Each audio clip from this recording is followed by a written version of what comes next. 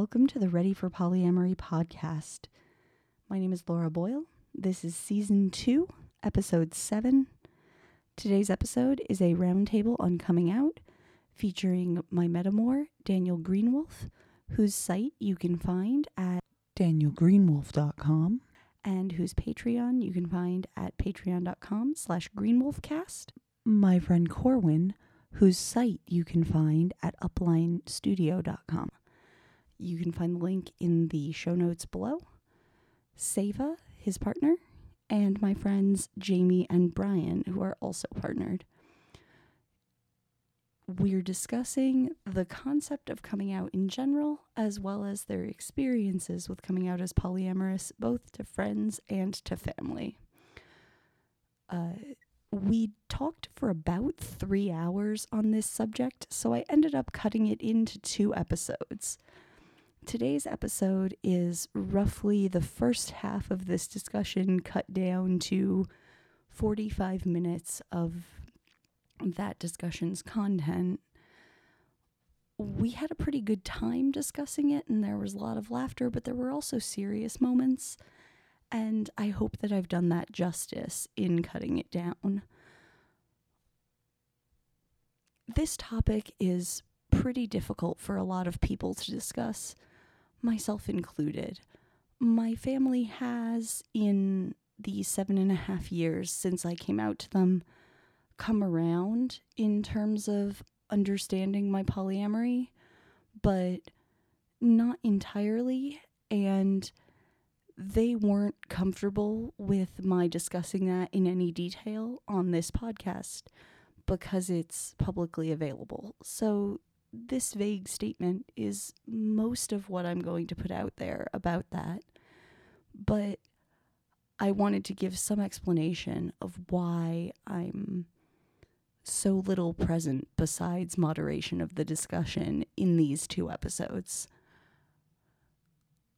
I felt a little bit bad about that, but I hope that I was still able to bring across the point that everyone has very different experiences with this process, and that we all have, no matter what our experience, our own particular journeys of this, and all of them are equally valid and equally important in our progress through our journeys with ethical non-monogamy or polyamory.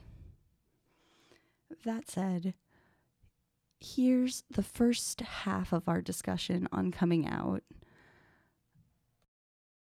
In general, if you're going to tell people about the fact that you're polyamorous, or when you started doing this, who did you choose to start with when you started telling people about this, and why did you choose those people to start with? Is there anyone who'd like? And a hush fills the room. I'll go first. Okay, Jamie. When I first started being poly, I don't think I had the vocabulary of poly as poly. Mm-hmm. But I knew that monogamy didn't work for me. And so the people that I told were the people that I was dating, because while I also didn't have the vocabulary even of ethical non-monogamy as we do now, Yeah. It seemed to me like the right thing to do was be like, hey, you're not the only person that I'm sleeping with. And it wasn't until much later that it became, a lifestyle. I mean, I don't know. I think the first time I told my mom I was trying to shock her, and she's like, what are you doing? And I was like laying in bed between a blonde and a redhead, Mm-hmm. and she like chuckled and was like, you're a dog. But it just never really came up that way. It wasn't like a coming out. It was just tell the people you're seeing because that's the right thing to do. Yeah, I personally was not, I was the last of the group of which I became polyamorous with to accept polyamory as a possibility. I thought it was no way that polyamory ever worked. I grew up around a lot of Wiccans and pagans, and I saw a lot of them just had no frickin' idea how to relationship, much less how to polyamorous relationship. This was so I had generally bad role models for polyamory. from what I can tell. I did. For lack of a better term, I really didn't. Daniel, I was there. Yeah. Oh, yeah. Yeah, that's okay. She saw many of the same people that I did growing up. So it was really hard for me to accept that that was possible. And then it came down to really a little bit of research and my own feelings. I was having very weird feelings, and then finally, I remember talking to a friend of mine who was just a friend who's, he had been in a regular monogamous relationship for a long time, Mm-hmm. and I said, I love all of my brothers, and I love my parents, but why am I focused on loving one person, like romantically? And it just came out like that. And it's the same realization that every human being seems to have. But I think he was the first one that I kind of talked about, and I said, you know what? I think that, yeah, I think I can do this. And that's where that kind of started. So he was the first one before I told my mom or anybody else. I think just having that conversation with him was really the first thing. So that was really clarifying for you, that moment of like, I need to talk this out with somebody to figure out how I feel about it. Oh yeah. I couldn't, even though I'm Irish, I try to be bad at internalizing because it's way too easy for us. We're just like, yes, we'll put it all right here in a little ball. And I think John Mulaney said, and then one day we'll die. So yeah, I think that's where I started off with. Get drunk and regurgitated at everyone though. There you go. Stuff it That's way why. down here, unless we're drunk and regurgitating. Yes, I too am of Irish stock. I understand this. Exactly. And I had the mispleasure of being one of the only Irish people that never got drunk, so that just stayed there until I let it out. So that was me. I had to talk to people. I think that really helps with it, in general, with anything. So there you go. Yeah, pretty much the lack of vocabulary is so deep that it goes beyond just not being able to verbalize it. It goes into the realm of not even being able to conceptualize it. I was raised, Irish Catholic and Hispanic Catholic, which means that there was a lot of church and not a lot of talking about it. My mom is Brazilian and my dad is Irish. And so there's just so much of the like, why don't we just go to church and not discuss this until someone is angry, and then we yell for a little while and then there is more church.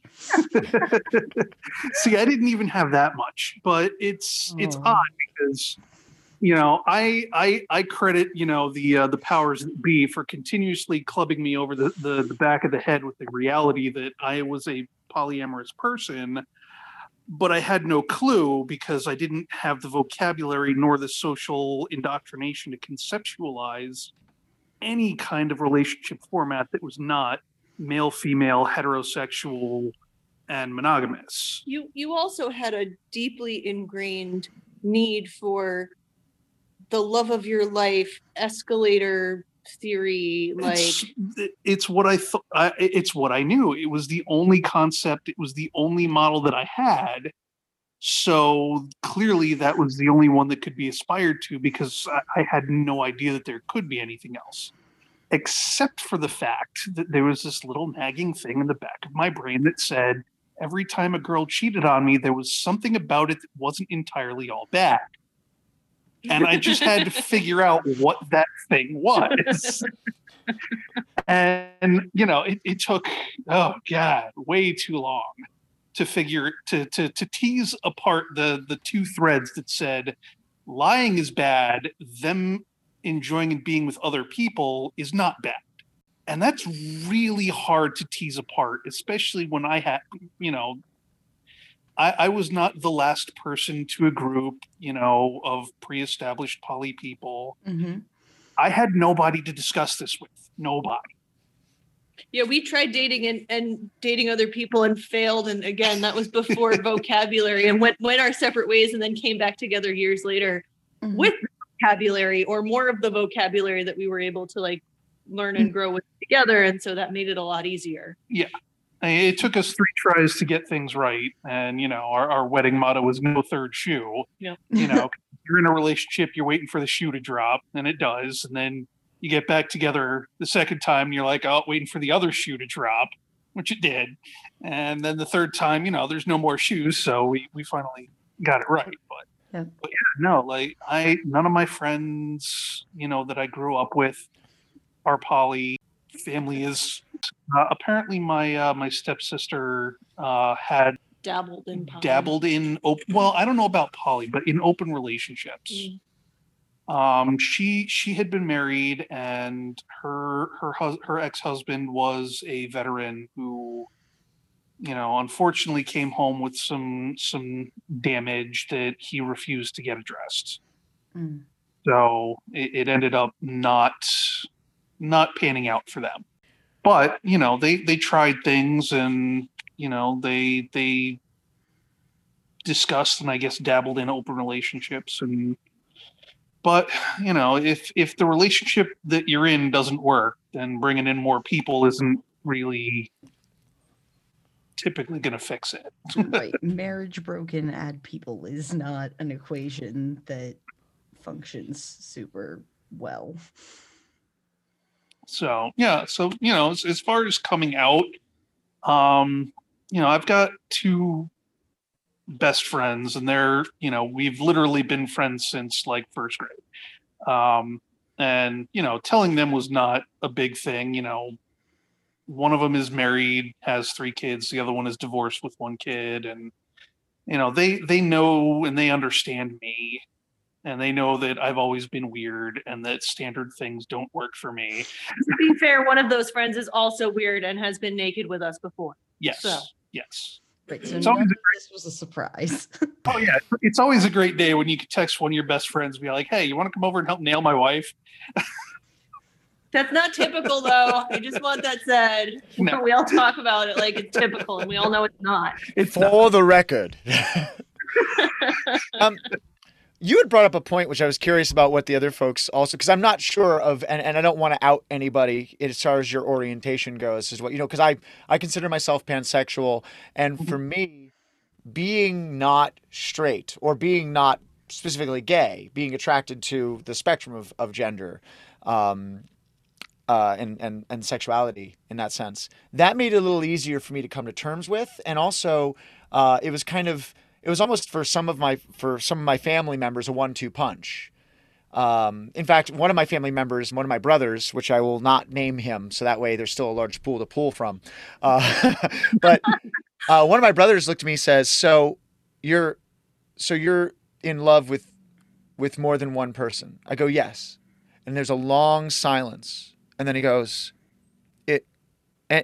"And you're attracted to men too?" I go, yes, I am. But I was pan way before I ever came out as poly. So it was just funny to me that was his levels of like acceptance right there. I realize we're spiraling off real quick, but do you find, especially with monogamously minded people, that they have an easier time understanding that you want to love a man and you want to love a woman because you get different things from them? Like you're filling holes in your life that can only be filled by gender parts? I feel like that was something I had to explain pretty early on that wasn't the case. But definitely, I'm sure that played. I'm curious about what other folks are. Again, I don't know what other people's orientations who haven't spoken, but did you find that it all made it easier, harder? I'm curious. I brand myself as tragically heterosexual because, if I had more of an attraction to men, I think it would have made a lot of things a lot easier. And that's only because you've never tried dating a man as a man. Well, they've never flipped my libido, but like I said, tragically heterosexual, because I think it would probably be a lot of fun if it were the case. But I'll save you some trouble. Cis men were trash. It's okay. You're fine. You're not missing much. Fair enough. But Yeah, so I also enjoy the spectrum of genders. I'm so happy, guys. I'm so happy right now. I'm also and I love you guys.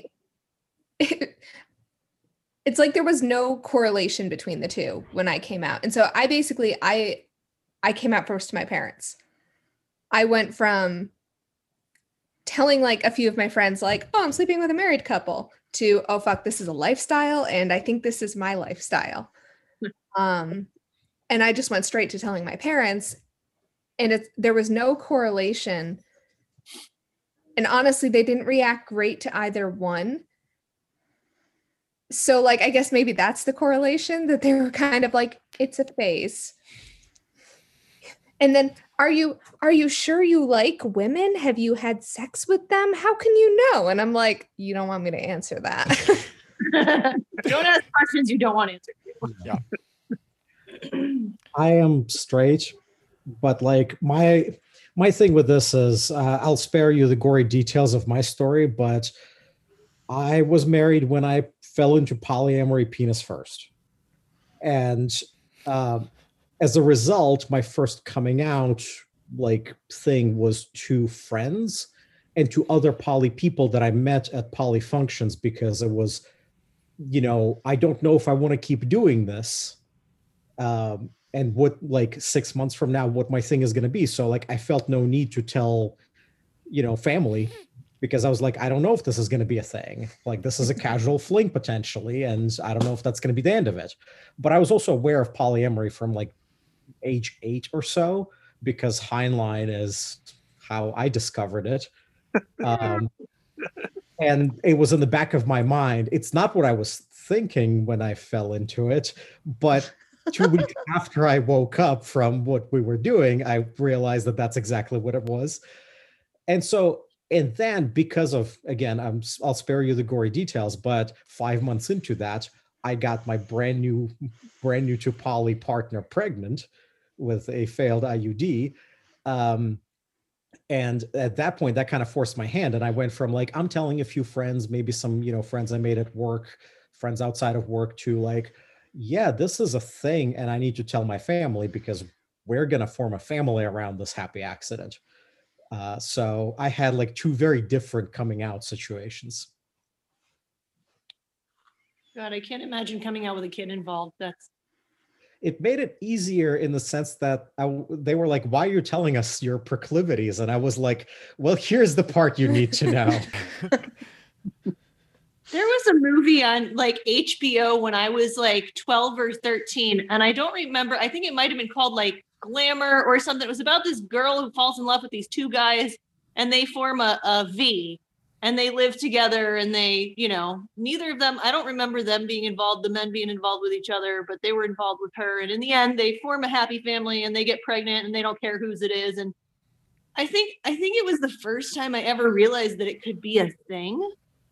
Was like this accidental, like we used to sneak it on the channel we weren't supposed to watch on the TV when our parents weren't around, like it wasn't like porn. It might've been softcore. I don't remember, but it was like, there was this legitimate story of these poly people. And I was like, oh, this could be a thing.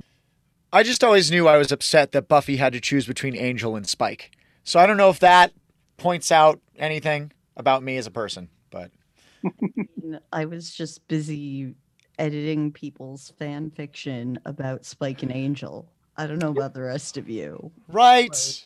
My first poly podcast that I listened to her very early episodes, and she did a dramatic reading of Buffy, Spike, and Angel erotica.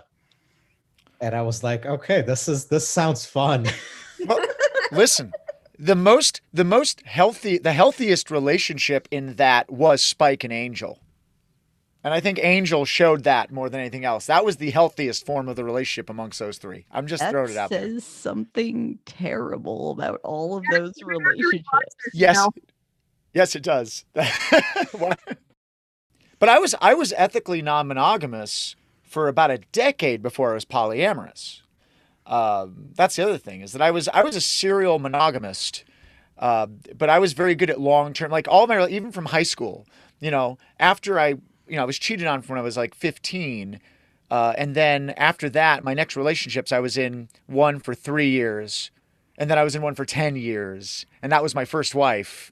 And then, but during those 10 years, my ex-wife and I were ethically non-monogamous. And so, uh, that I never shared with, kind of like the same thing as, is that I never shared that with my family because they don't need to know who I'm having sex with. Like that's not their business. But once love and relationship came into the equation, I knew that, especially, and also when we decided that all four of us, because at the time it was my ex-wife and I, with Ken and Vanessa, um, we realize that we're going to be together. We don't want to be quiet about it. And if I'm going to be an advocate about being queer, I shouldn't hide. Like, this doesn't feel like something I should be hiding if I'm have a certain level of pride about this. And so the first people I came out to officially, I guess, definitely my mom and my brothers, because they deserved to, they really not only deserved to know, but they're the ones that meant the most for me to make sure that they knew.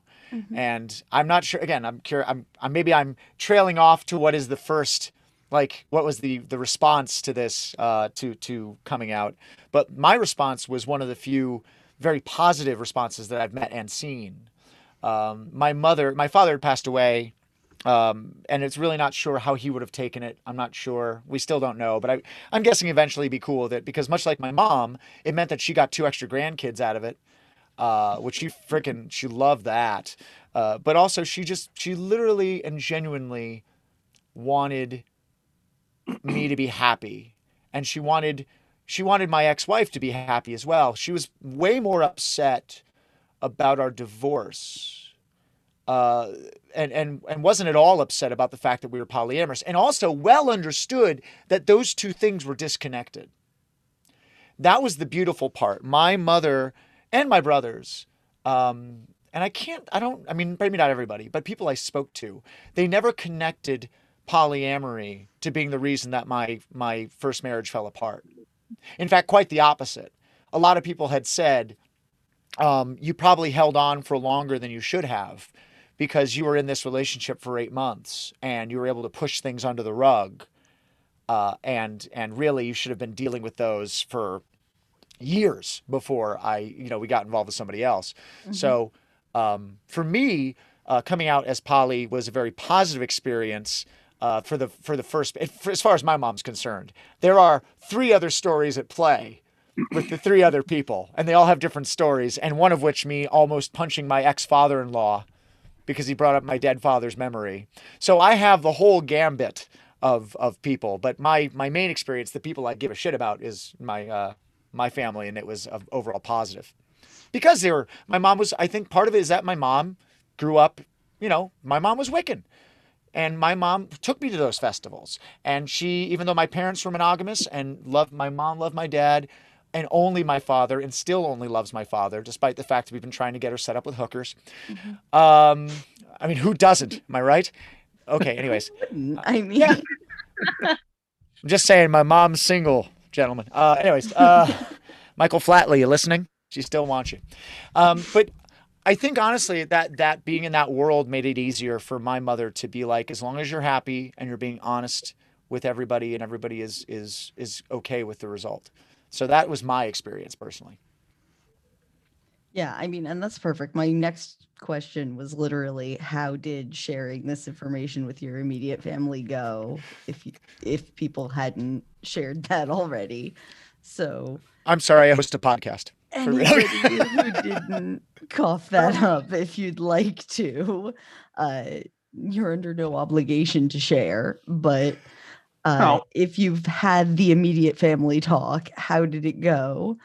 And then after people have shared that, I'd like to talk more generally about how to deal with negative reactions to coming out, because there are always going to be some people who, when they hear this information about us, don't react positively.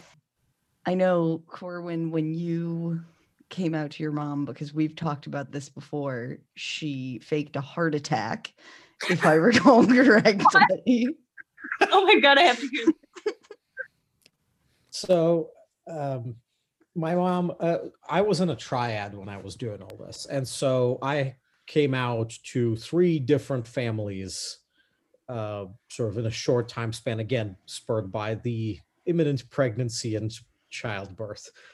Um, my mom, we sat down for an awkward dinner, and part of the challenge for me was my family speaks Russian. My relationship was with everybody who speaks English and does not speak Russian. So like the one thing about it was that while I was exposed to poly as a concept, and why shouldn't you be able to love more than one person, I was not exposed to the language of poly in Russian. So I went there and in my typical fashion did not prepare a speech for this, and then sat there through dinner figuring out how exactly I'm going to bring this up, and then finally did.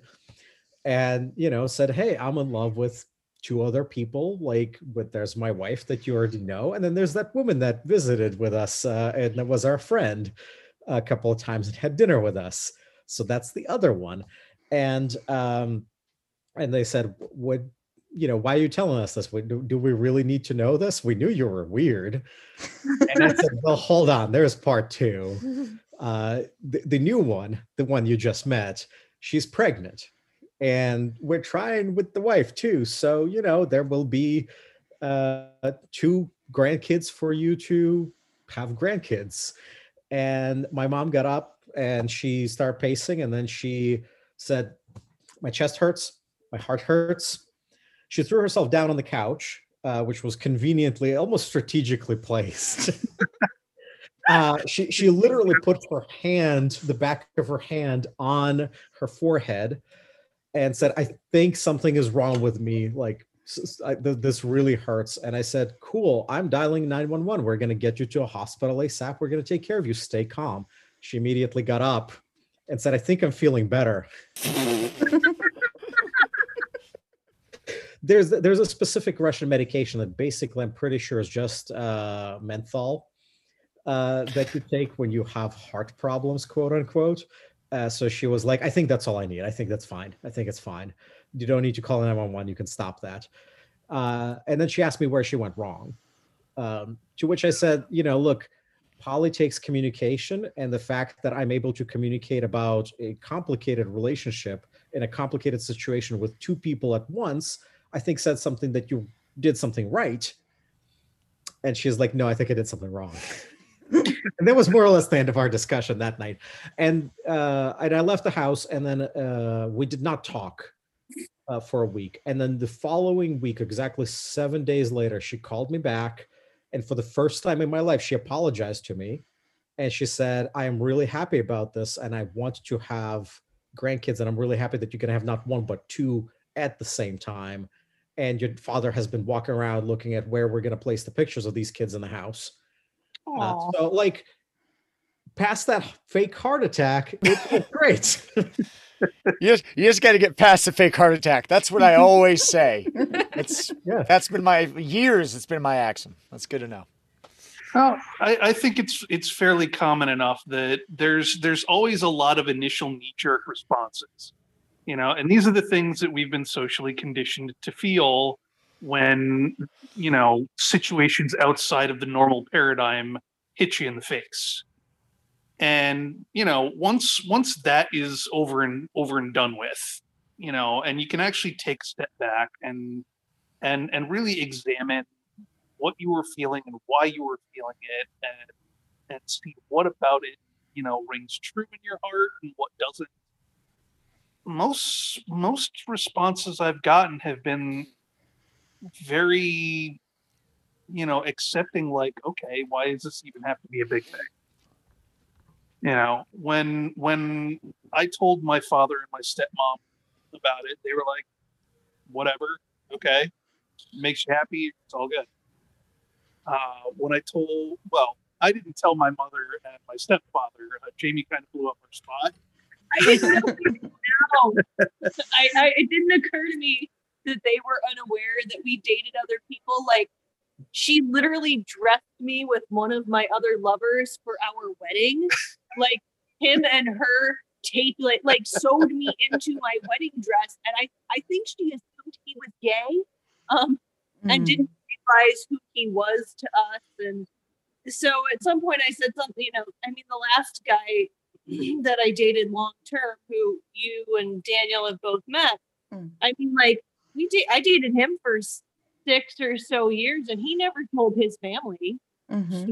It just, I don't know. I need to know that people don't know, or I just assume that they do, Mhm. because it doesn't occur to me to hide it.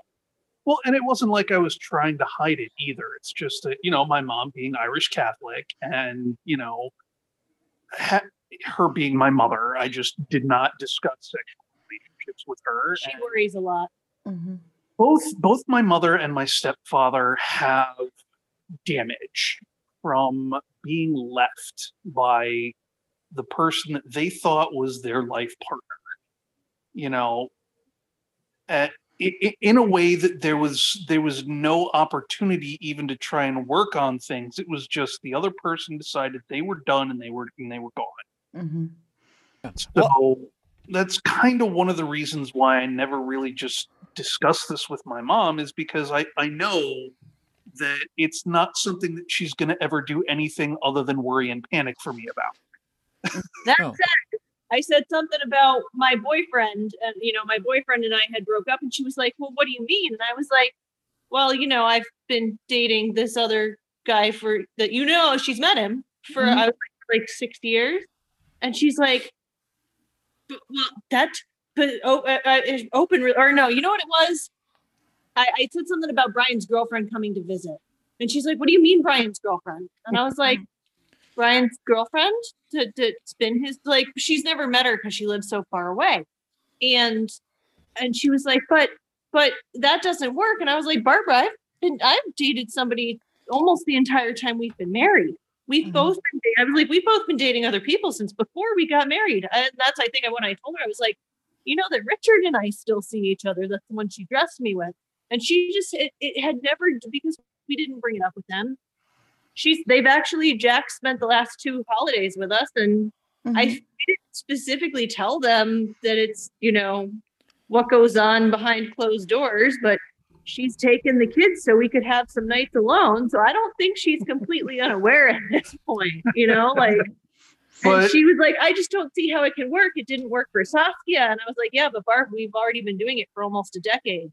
So obviously it works for us. Mhm. and as I said, the only thing that she can do, that she is capable of doing, is worrying and panicking about that there's something wrong in our relationship. Mhm. And she's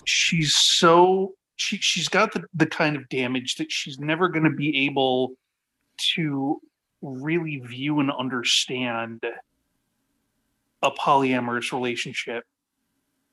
She it just it doesn't work in her world. Well, you kind of hit the nail on the head there. I mean, really, as far as dealing with other folks who, when you're telling them this, their reactions have nothing to do with us. Mhm. Their reactions have nothing to do with the couple. My mother was in a solid, understanding, loving relationship, and my father passed away in 2009. And there was never a point where and they got into fights, they argued, but it never occurred to them that they wouldn't be together until they were both dead. And I think that perspective led my mother to being so accepting, because my mother understood the concept of an absolute love, and of love not being singular, love not mattering whether someone's alive or somebody's dead, or love being something that has to do with something, they had such a healthy relationship, that I feel like that's one of the reasons. And then in other circumstances, in my ex-wife's case, her parents were divorced, and one was remarried, who was far more accepting, by the way. My ex-wife's mom was way more accepting. She had remarried, and her husband was awesome, and they were accepting, even though they thought it was a little weird, they were accepting of it. Her father, who was a prick, who was a chauvinist and pretty much a homophobe, and basically and a racist. And I can say it about it, I don't care, because he's my ex-father-in-law. But he was definitely, he wasn't okay with it. He thought it was all about sex. He thought it was all, because that's what's in his mind. That's what was always in his mind. And that's how he treated women. He treated women like objects. He treated women like people who were meant to serve him. And he was just the worst kind of human. And in those instances, it was easy to see, like the dichotomy was so easy for me to see. Someone as amazing as my mother and somebody as decent as her, even though, as my ex-wife's mom, and then someone who's just as horrible as my ex-wife's father, just made it so obvious to me that it had nothing to do with us. We were the same, but they were different, who had come from different experiences, had done different things.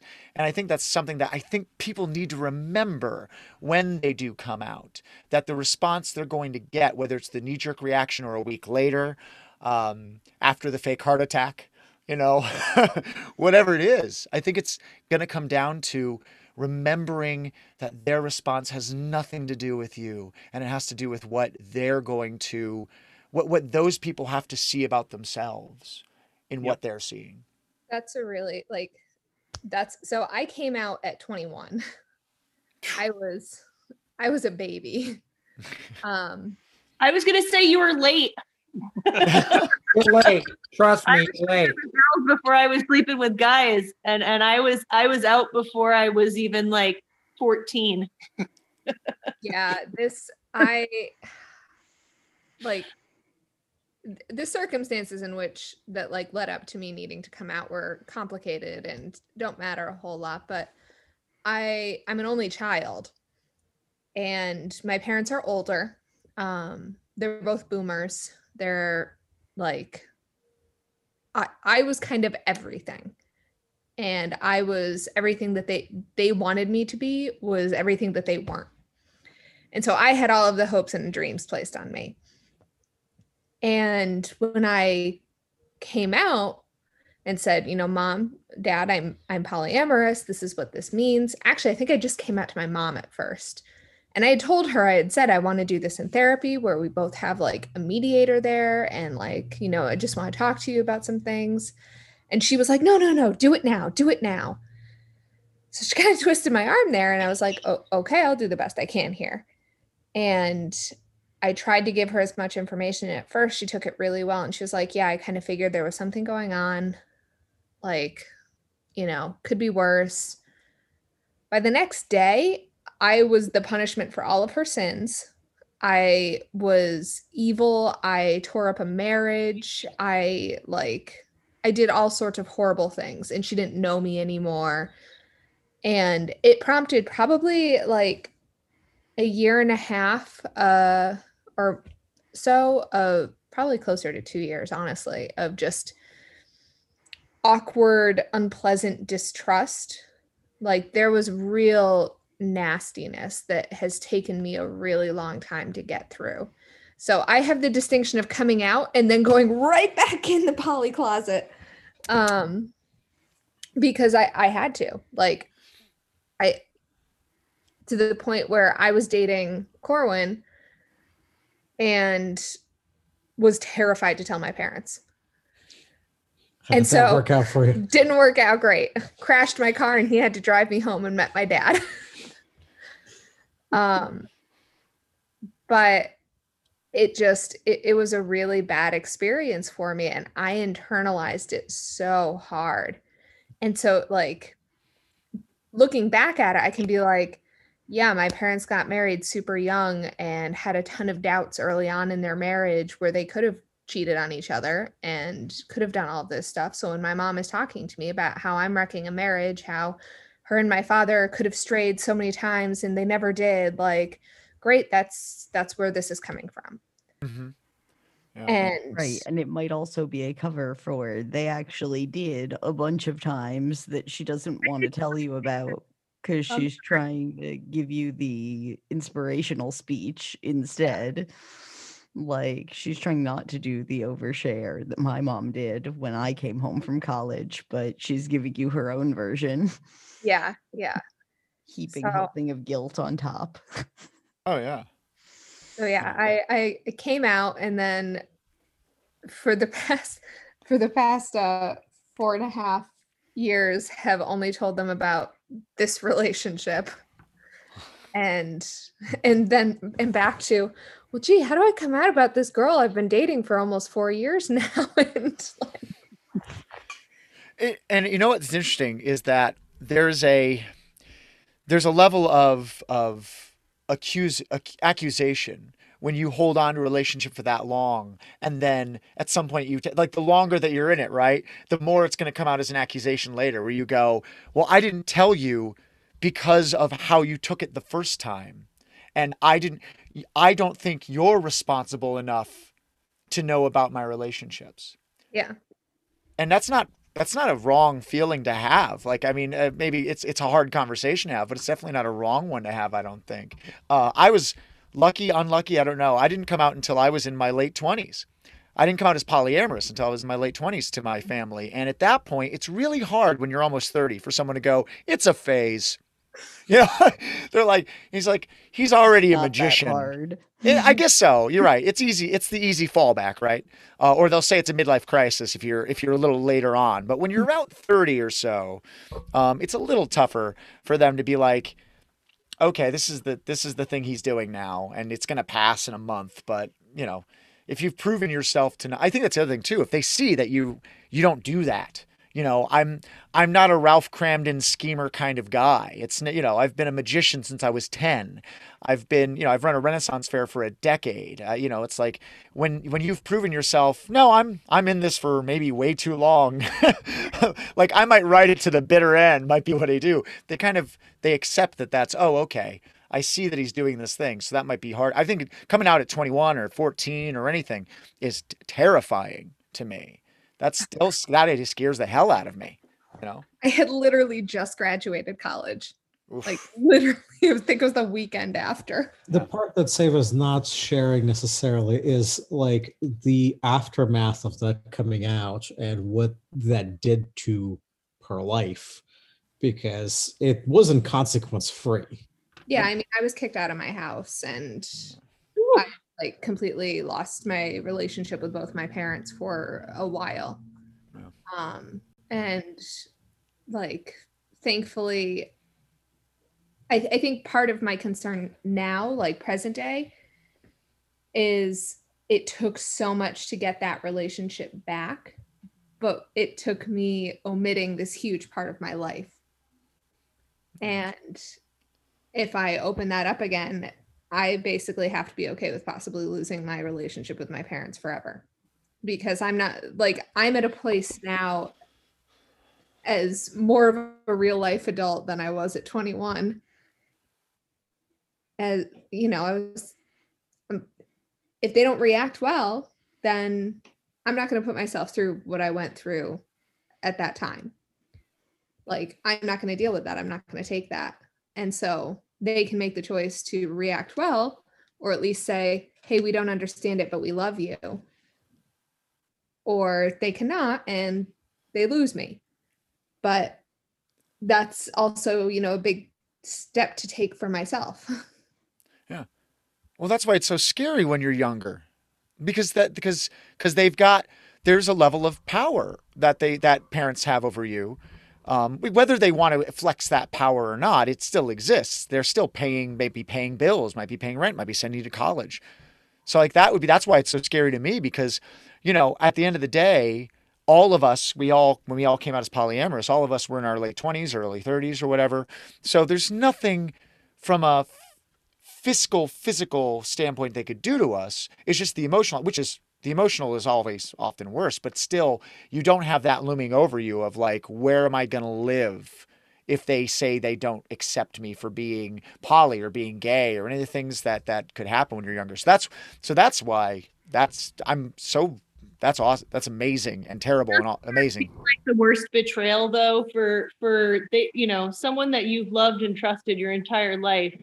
My parents were also divorced, and I had the benefit of having two fathers in my life, both of whom did their best, but one did significantly better, and it was not the blood father. And at this point, due to other circumstances, I have had to cut him completely out of our lives in order for the health of myself and our family. And I know I did come home and say, to my, even though my parents are pagan, my mother and father were both extremely prude and only ever slept with like two other people in their entire lives, their first loves, and then they found each other. And like you know the story, Daniel. Like, oh yeah. when I came home at 14 and was like, I'm sleeping with a girl and then I'm sleeping with a guy, like my dad was literally on Prozac.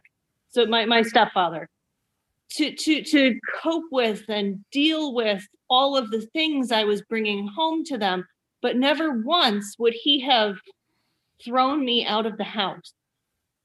And but I know also that if I had I did challenge my biological father in something completely different, and he did throw me out of the house, which is why I was with my parents in the first place. It's such a betrayal of trust to have that happen from like to believe that they're going to love us no matter what, and then to have them just completely throw us away for doing something they themselves can't envision themselves doing.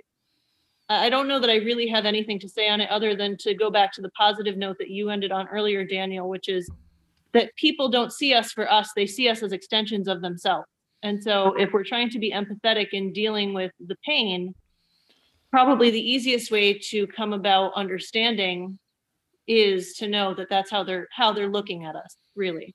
Well, so then we can say that that's kind of the underlying message of how to deal with negative reactions, is to try to view them as being about the other people's baggage, the other people's damage.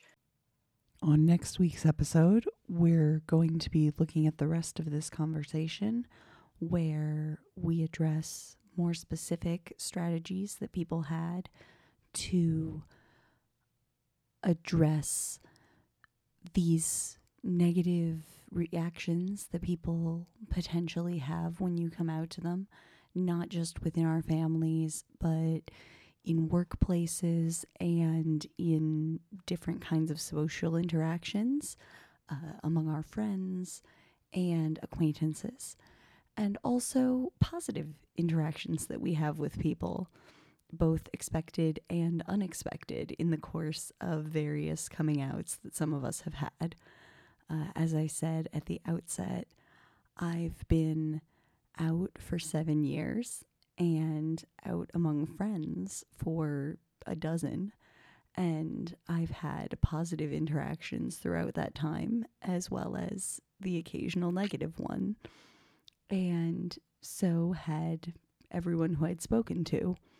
So we had a pretty fruitful discussion, both for the hour and a half that I cut down to an hour for our second podcast, and the hour and a half that I cut down to this first hour. So I hope that you're all looking forward to the second half of our discussion on coming out, and that you enjoyed this first half. Those of you who are Patreon subscribers can get the second half a few days early in the middle of this week on Wednesday at the Patreon, which is at www.patreon.com/readyforpolyamory. Those of you who aren't will have to wait until next Saturday, but you'll be getting it eventually anyway. And of course, the blog is at www.readyforpolyamory.com as usual. And I'd like to thank Corwin, Seva, Jamie, Brian, and Daniel for joining me for this episode.